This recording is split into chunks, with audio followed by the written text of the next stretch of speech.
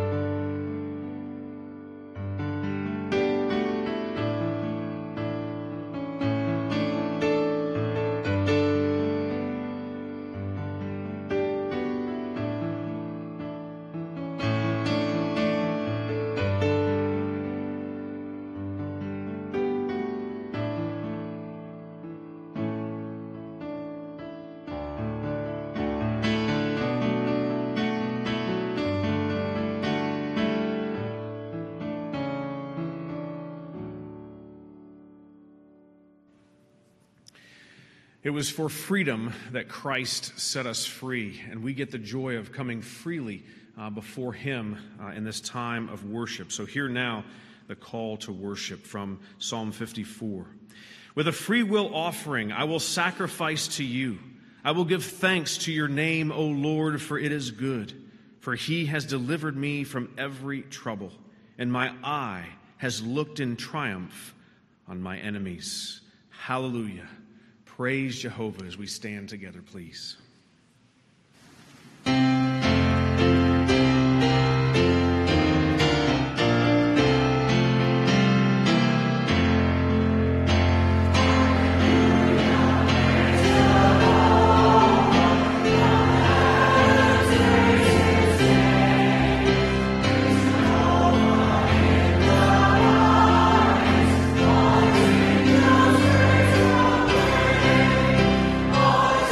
To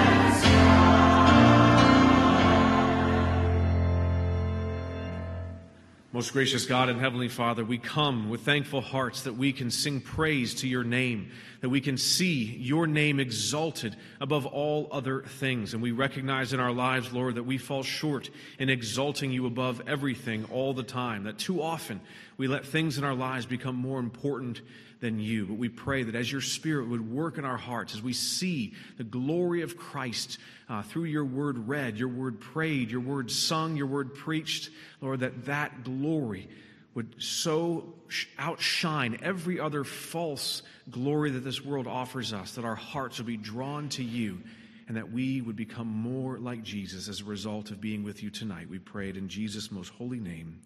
Amen.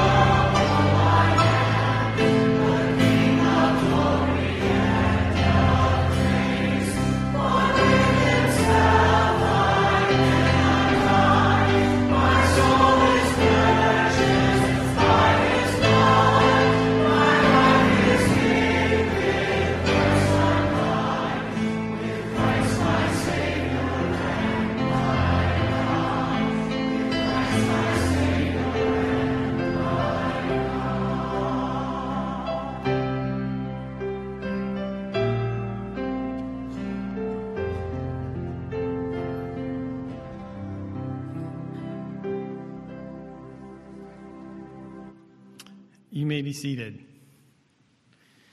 Tonight our missions prayer is for a man named Stephen Nylon, and his work at Frontline Ministries. It's a very interesting mission work. He's got a very informative video. It's about a 5-minute video on who he is and how he came to street ministry right here. Most of his work is at Burton and Eastern, but right here in Grand Rapids. But just a little bit about him. I believe he started Frontline Ministries. He's a member right at our sister church in Harvest. He has a wife and 4 daughters. He spent 6 years in the Army. Shortly after the 9/11 attacks, he was in many missions for Iraqi freedom, and he was converted while serving in the Army. He's been in street preaching for a decade now, and like I said, his primary location is Burton and Eastern. And just a little bit about Frontline Ministries. At Frontline Ministries, we exist to worship the Lord, grow in faith, bless our community, and equip the saints to witness to the world. to call sinners to repent and believe by the power of the Holy Spirit. And he has 3 prayer requests here that I'll read, and then we'll lift him up in a word of prayer. First, he asks, please pray that I would continue to be faithful to preach the full counsel of God, that I would be glad in the Lord and rejoice for his causing my own wicked heart to be upright by his sovereign grace and love shown to me through Jesus. Even after a decade of street ministry, I am consistently finding myself in need of prayer. Also, that I might have a spirit-filled, biblically faithful, heart-preaching message of the gospel. Second, please pray as I lead and equip others in task of evangelism, including discipleship and bringing people into the local church. It is my prayer that we fulfill Christ's call for us to proclaim the gospel in truth and in love. We have an eternal vision here at Frontline Ministries given to us by God to fill his heavenly city with as many image bearers as possible. And finally, pray that this God-glorifying boldness and love for Christ would compel me to love God and our neighbor. Pray that churches would joyfully receive the poor and outcast into the family of God. So please join me in a word of prayer for Stephan. Our Heavenly Father, we come unto you this evening. Lord, we bring before you this man, Stephan, and his kingdom work. Lord, we do thank you for him, for his desire to serve you in this street ministry. Lord, we ask that you would continue to be with him. Lord, give him the strength and wisdom, the courage he needs each and every week to bring forth the gospel on the streets, Lord. We do pray as well that you would bless him with abundant help. Lord, we read in your word that the harvest is plentiful, but the laborers are few. Lord, we ask that you would give him abundant help in his work and his service to you, Lord. And Lord, we ask that you would continue to work mightily through his gospel message, that many lost souls would be converted through the beautiful message of the gospel, that the churches would have open doors and open hearts to receive these people as one of their own. Lord, we ask that you would work mightily through this ministry. And Lord, we do pray for ourselves right here at home, Lord, as our dear brother gave us real-life examples of how we can be a witness, whether it's at work, doctor's appointments, Lord, wherever it may be. Lord, give us the strength to not only be hearers of your word, but doers, and to joyfully proclaim the beautiful news of the gospel. And we pray this all in Jesus' name. Amen. And now would you please rise to sing Jesus Paid It All.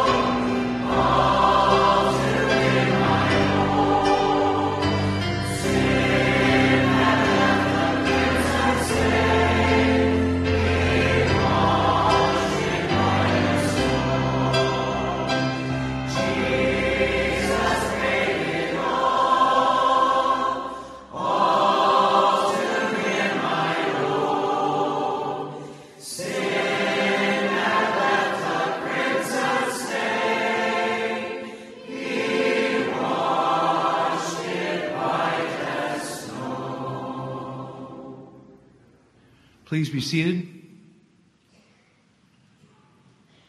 And join me in a prayer of thanksgiving. Heavenly Father, Jesus certainly paid it all, and we are very thankful for that. There are so many things to be thankful for. And tonight I just want to thank you for the church. Probably the closest thing to heaven here on earth. I thank you for protecting the church, and as it said in Peter, that you always protect it. And we're thankful, too, Father, for the way you work in the church, the way your Spirit works. Thankful for the gift of song and the gift of praise. So many things that we take for granted as we come to church every week. But it truly is a blessing. And Father, I pray for this evening's service that your Spirit would powerfully work in a way that would powerfully glorify you. And we pray this all in the name above all names, our Savior and King, Jesus Christ. Amen.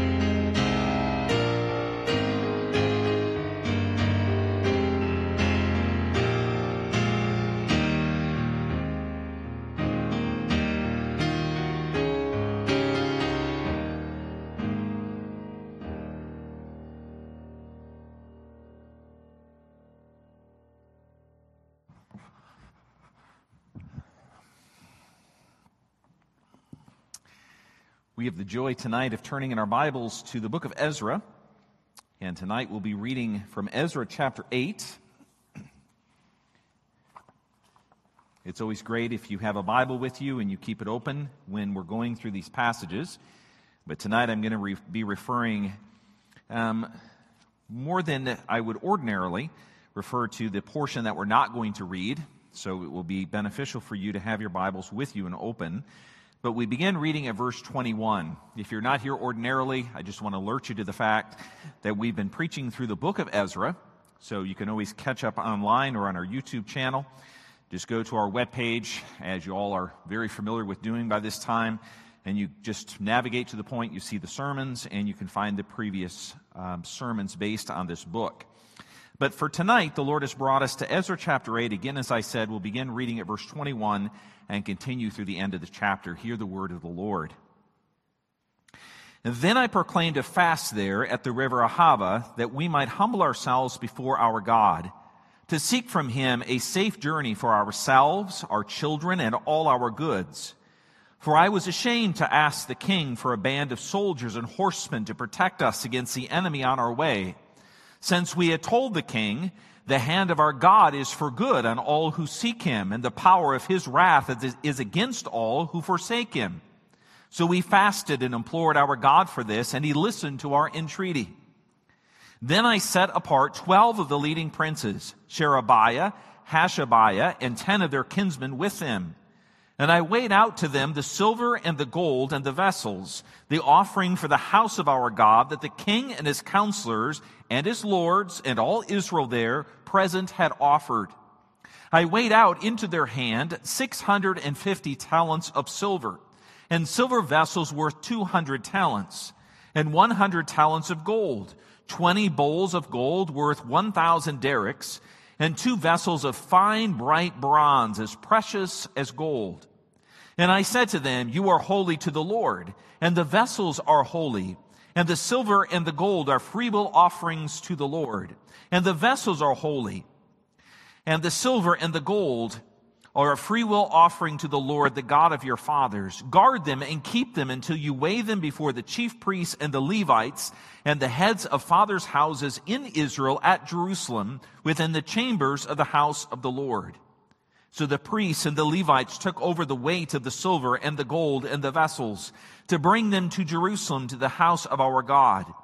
Then we departed from the river Ahava on the 12th day of the first month to go to Jerusalem. The hand of our God was on us, and he delivered us from the hand of the enemy and from ambushes by the way. We came to Jerusalem, and there we remained 3 days. On the 4th day, within the house of our God, the silver and the gold and the vessels were weighed into the hands of Meremoth the priest, the son of Uriah. And with him was Eleazar, the son of Phinehas. And with them were the Levites, Jozabad, the son of Jeshua, and Noadiah, the son of Binnui.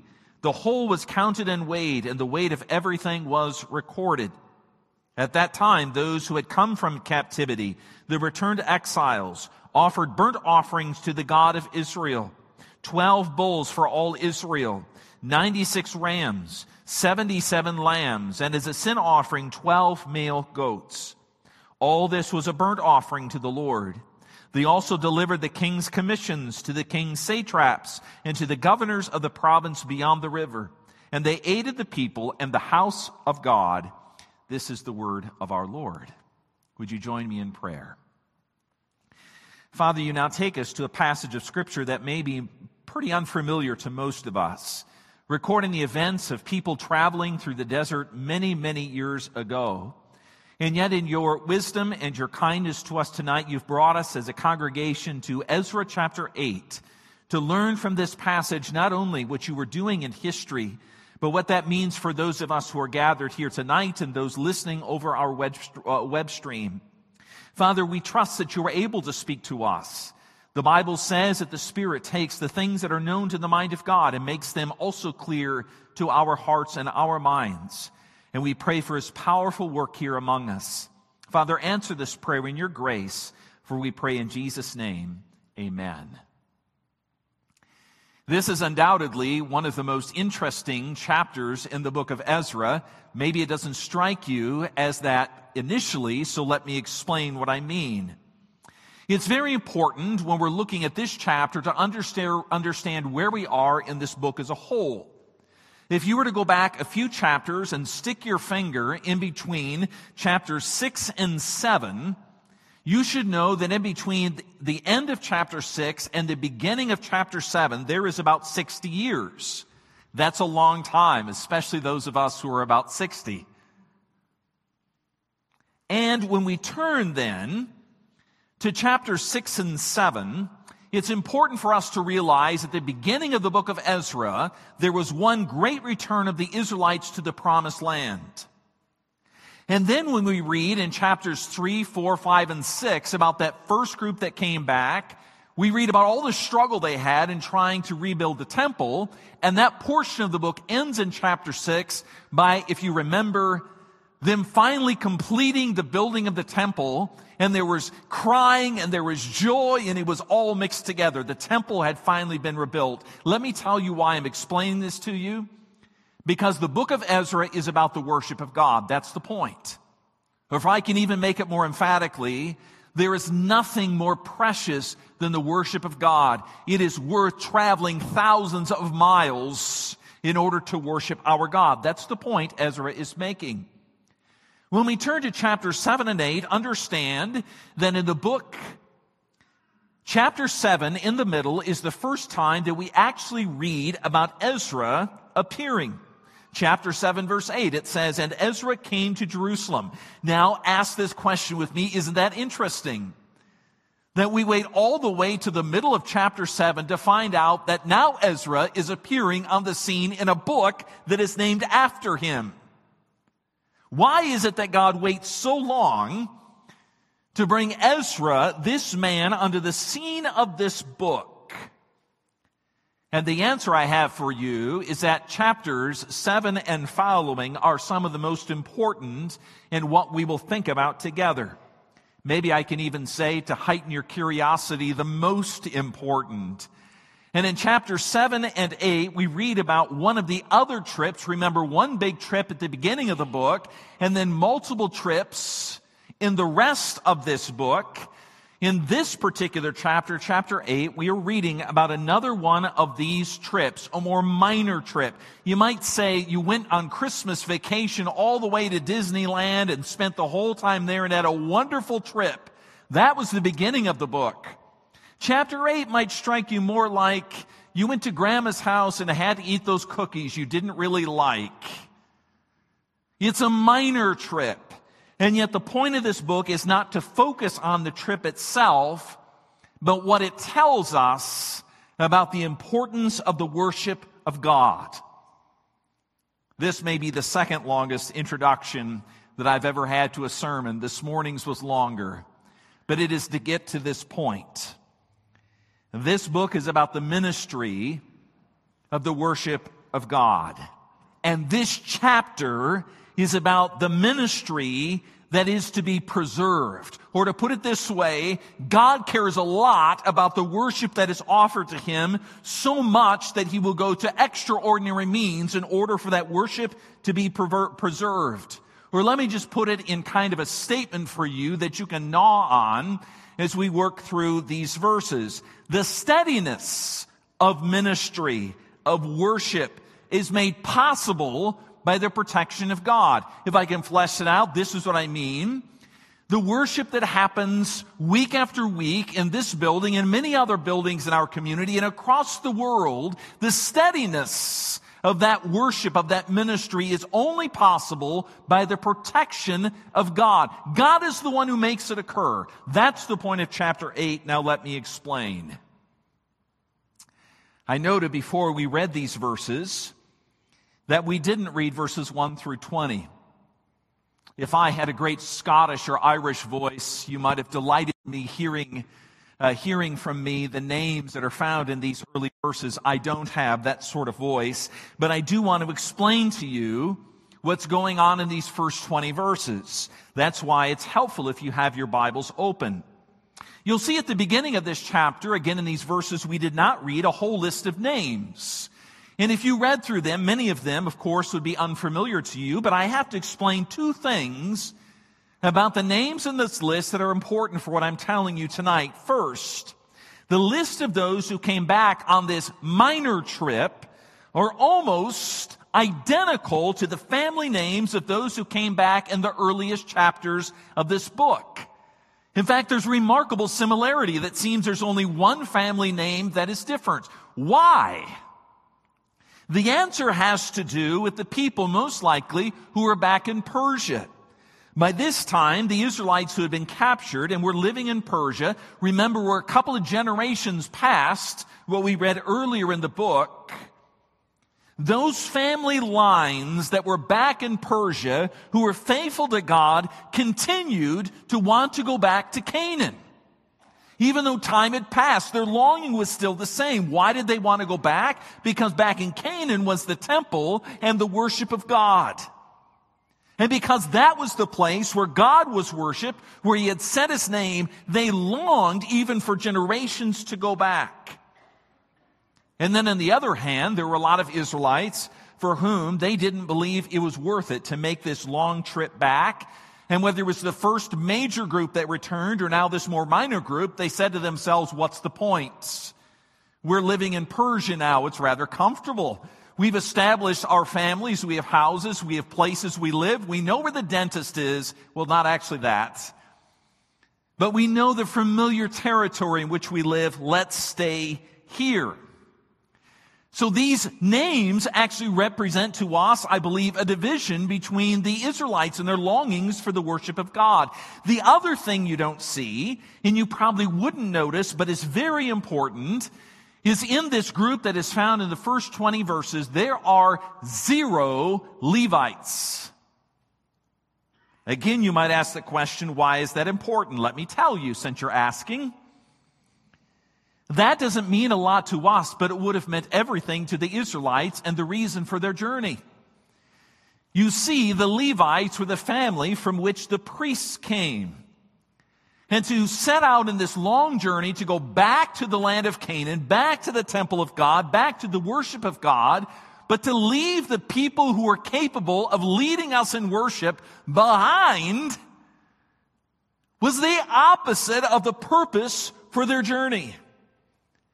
And so we read in the last part of those first 20 verses that when Ezra realized there were no leaders who could help them worship when they returned, let alone the long journey in which they were embarking, he stopped everyone at the river as they were just starting, and he recruited the Levites to come with them. Again, as I say, that important was the worship of God, that he would pause this trip in order for the Levites to join them on their return back to the promised land. Again, we didn't read these verses, but I want you to think about that because it helps us understand what comes in verses 21 through 35 or 36.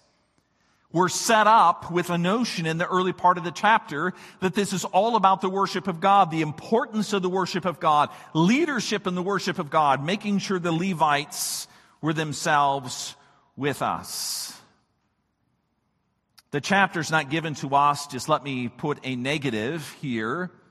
This chapter's not given to us as some great example about how to travel well, or to pray, or to fast, or how to recruit the next pastor. That's not what's given here.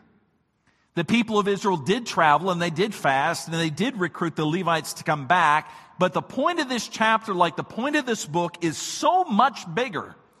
And that is the God of the universe who had set his name in Jerusalem. These Israelites were convinced were worthy of worship, even if it required them leaving everything they knew behind and go the many miles back. If that's what it meant to worship God, we will do everything in our power in order to go. God is so great, my friends. He is so worthy of worship that these people were willing to go. And I want you to sense that in the passion of this chapter. This is no dry record of Israelites simply trudging their way through the dust back to Israel. These are Israelites who are overcome with a need to worship God in the place he had set, and therefore they were willing to go. To sum it all up in a word, these first 20 verses are this: worship, because God is worthy. So let's dig into these verses now that I read to you. Beginning in verse 21. Here we come to the part of the passage, as I said, that we just read, and to listen again to what it's all about. The steadiness of worship, the consistency of worship, the importance of worship is made possible by the protection of God. I want to explain that by pointing to 3 things, and these are sort of in a logical sequence.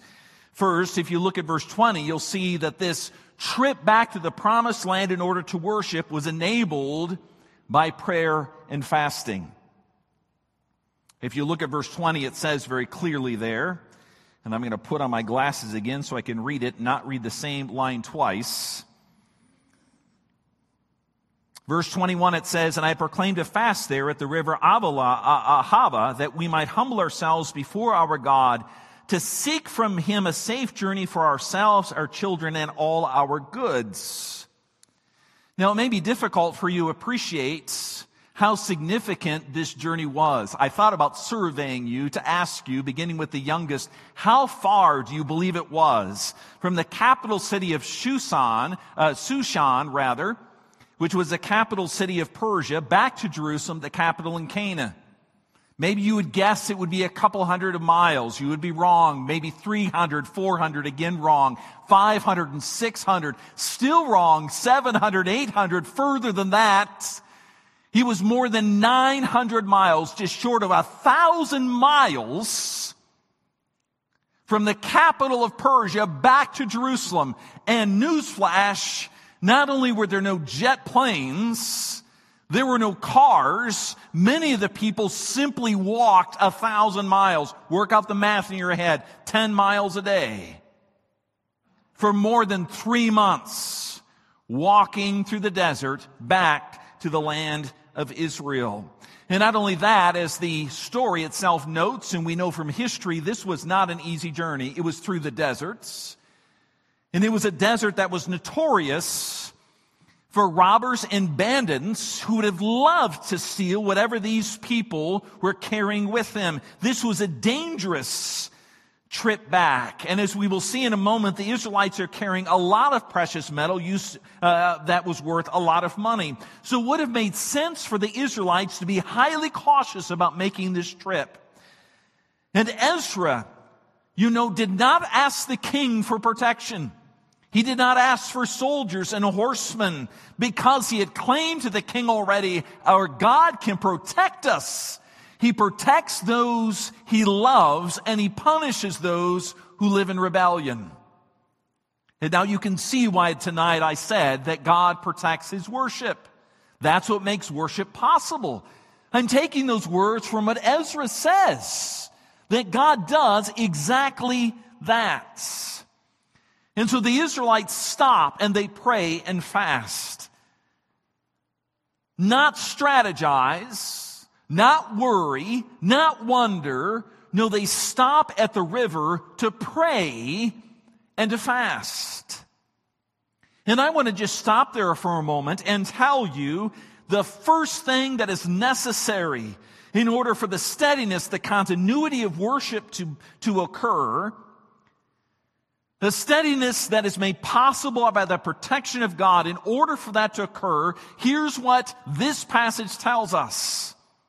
We pray for that protection of God that worship might continue. We pray. We ask him for it.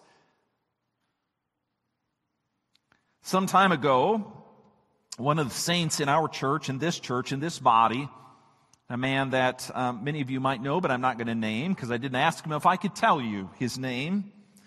I was visiting with him, and he remarked to me, and retelling the history of this congregation, that among all the things you might or might not realize about why we're here, he said in his mind the most important reason this church exists is back before this church was formed, and then shortly in its infancy and for a few years after, there would be people he would invite to his home, and they would pray, and they would pray, and they would pray. And he said sometimes we would pray deep into the night, and there were a few occasions where we prayed through the entire night, that the Lord would give his blessing to this infant work, to this small desire that in this place, this church would exist. About 10 days ago, I went down to St. Louis to talk to a group of men, including a very, very well-seasoned, experienced church planter, about the possibility of what it means to plant a church. And what I took away from that conference, that 2-day conference, was a number of things, but this verse is at the top of my list. You'd see it on my notes. It says, in order for a church to plant a church, the first thing the church has to learn is how to pray, how to pray, how to pray, and how to pray. There is no success in ministry. There's no possibility of that success occurring unless we humble ourselves to pray. You see, the brilliance of prayer is that it puts us exactly in the position to receive the Lord's help. You cannot pray to God, at least you ought not, and boast to him about how great you are and how he'd be honored to work through us. No, in prayer, we are expressing our thankfulness to God, and we are demonstrating by the words that we say and by the attitude of our heart that we need his help, and we need it badly. There is no way what we're going to do, whether it's in life and family and community or in our church, that things will occur apart from asking God for his help. Do you believe that? Do you practice that? And if you're wondering tonight and you're listening to me, if praying and fasting for God's help is really that important, let me read you a few verses from the New Testament. Matthew 14, verse 23. After he had sent the crowds away, he went up in the mountain by himself to pray. Mark 6, verse 46, after bidding them farewell, he left for the mountain to pray.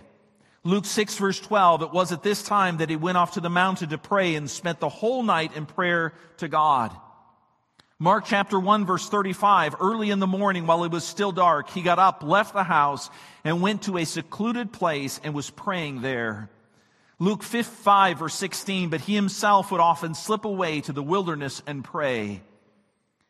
And then to summarize it all, Hebrews chapter 5, verse 7, in the days of Jesus' flesh, he offered up both prayers and supplications with loud cryings and tears. I don't think it's too much to say that our Savior's work was enabled by the prayers for help that he offered to his Father. He asked that his Father would work through him, and he did that through long and scheduled times of prayer. And as much as you desire that God would be at work in you and through you, let me commend to you this simple thing that the Israelites did before they embarked on an almost 1,000-mile trip through dangerous territory back to the place where they wanted to worship God. Let me commend the same to you, that you spend your preparation in prayer. And that as you pray, you seek the protection of God, both in your life, but especially in the context of this passage, that you ask him to protect the worship that we offer to him. That's the first thing this passage says. There is no work of worship apart from beginning with prayer. Hear that? There is no work of worship apart from beginning with prayer. Here's the second thing in verses 24 through 34. They prayed for the protection of God for worship, but they specifically prayed for protection for the gifts of worship. Let me explain. The need for protection becomes very, very important, not just generally for worship, but the work of worship, the gifts for worship. When we read in this passage about all that the Israelites were carrying back with them, you notice all kinds of silver and gold, even bronze, that the Israelites carried back. Some of it came from the king, and some of it came from Israelites who were not able to make the journey back. I tabulated that. Would you be interested to know how much silver and gold they brought back? The silver is, when tabulated, roughly 25 tons of silver. And the gold is approximately 3 3/4 tons of gold. I don't have to tell you how many millions of dollars that would be in today's dollars. It is millions upon millions upon millions. It was incredibly precious for the people of that day as well. Imagine, I was thinking about this, imagine you walk into your bank and you say, I would like to empty my bank account and I'd like you to put it in this clear Ziploc bag, and I'm going to go walk around Grand Rapids, or better, I'm going to walk around the south side of Chicago with my life savings in a Ziploc bag, holding it like this, telling everybody, look what I've got. That would pale in comparison to what the Israelites did walking through that desert. There's no hiding that amount of gold and silver. They were sitting targets. This was gifts.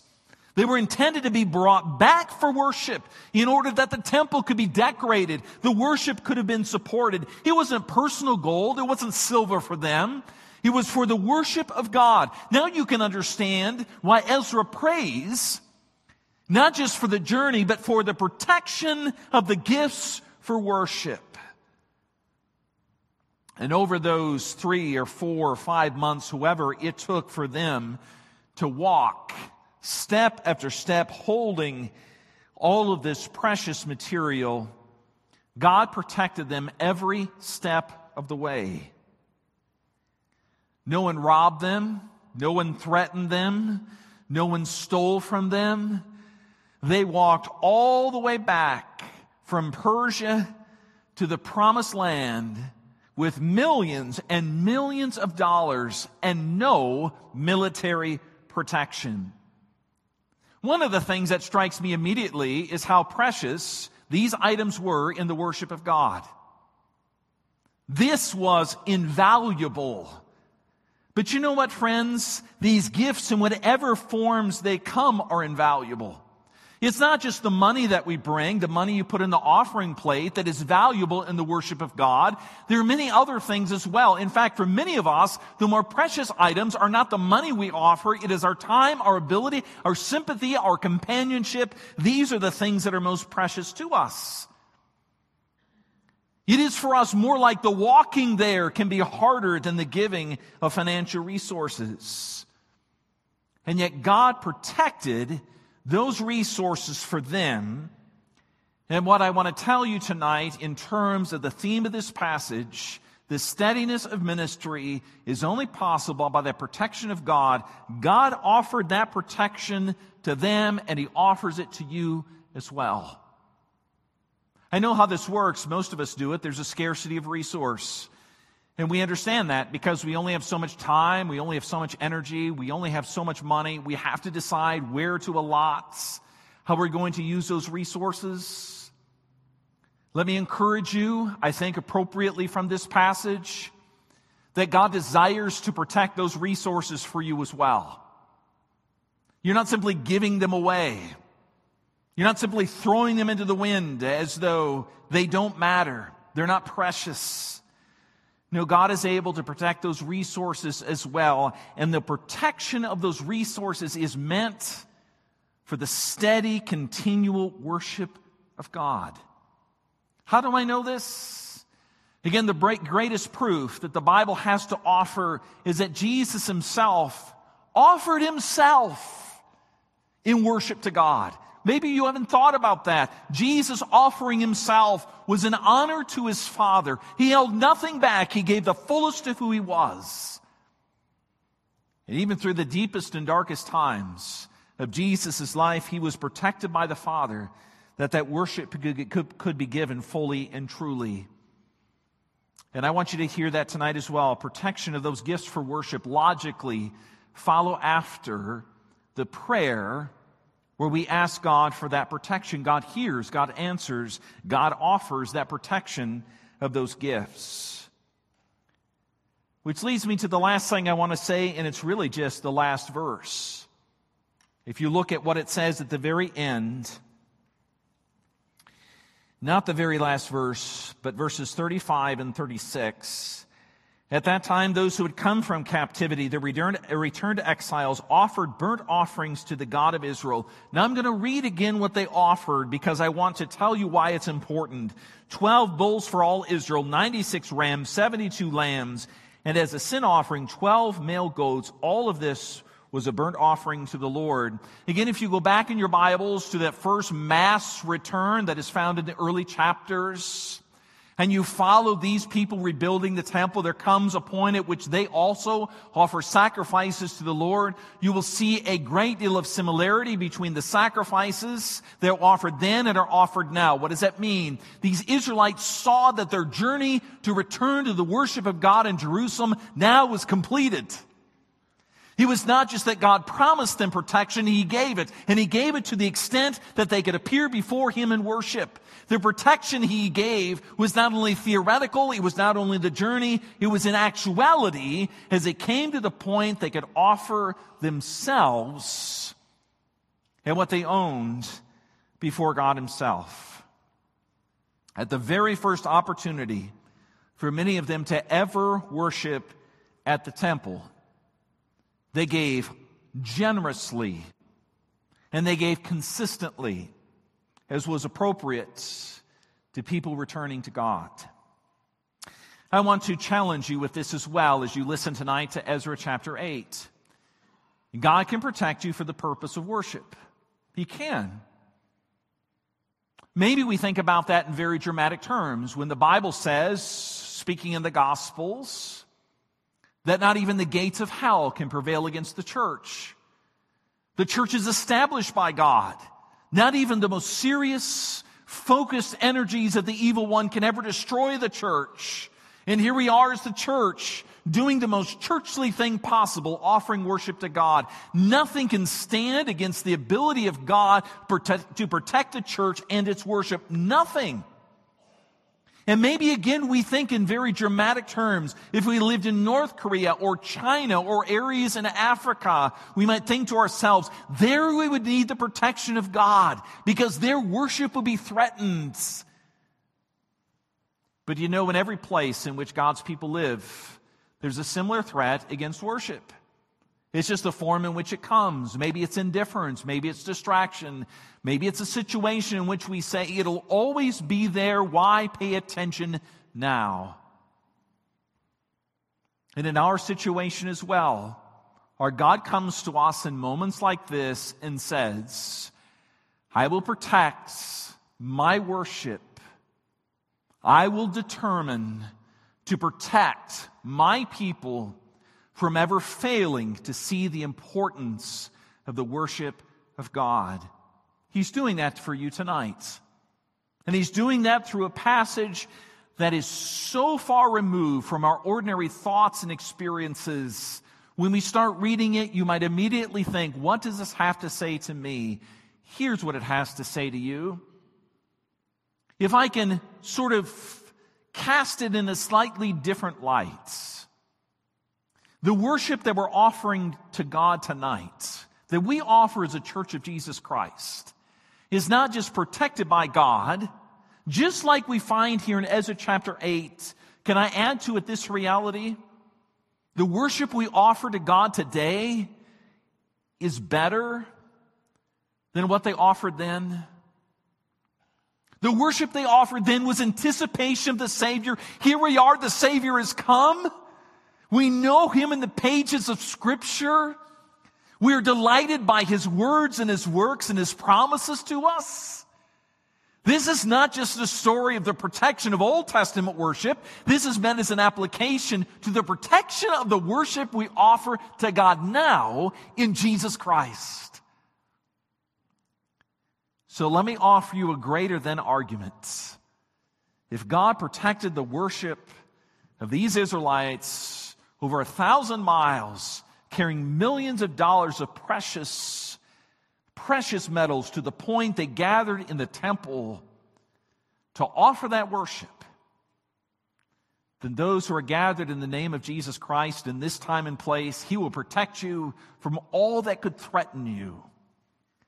That you can be here to offer to Him in Jesus' name worship that glorifies our God.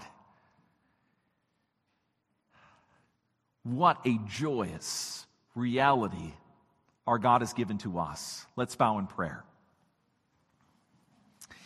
Father, it is true that your word speaks in glowing terms about the nature of worship. And we pray that as we are gathered here, and we did this morning, that we would sense the greatness of our God with us. We don't gather in a temple like the Old Testament Israelites did, a temple that was impressive physically. It was impressive in its beauty and glory. We are here tonight in the presence of a God who is not seen with our eyes, but is seen by faith. And we look around us and we see others who are gathered here. This is the temple of the Lord, Paul says. This is the place where the Holy Spirit dwells. And we are so thankful that by your promise you protected not only those Israelites, you will protect us as well.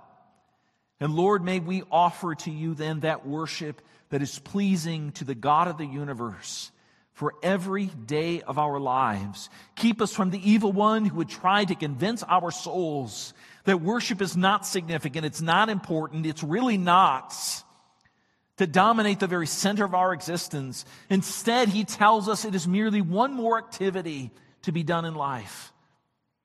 Lord, if that's the way in which the church is threatened today, rise up, Lord, and use that same power that's evident in Ezra 8 to protect not just the Israelites, but use that same power to protect us here today. For we pray in that powerful name of Jesus. Amen. Would you stand with me to sing?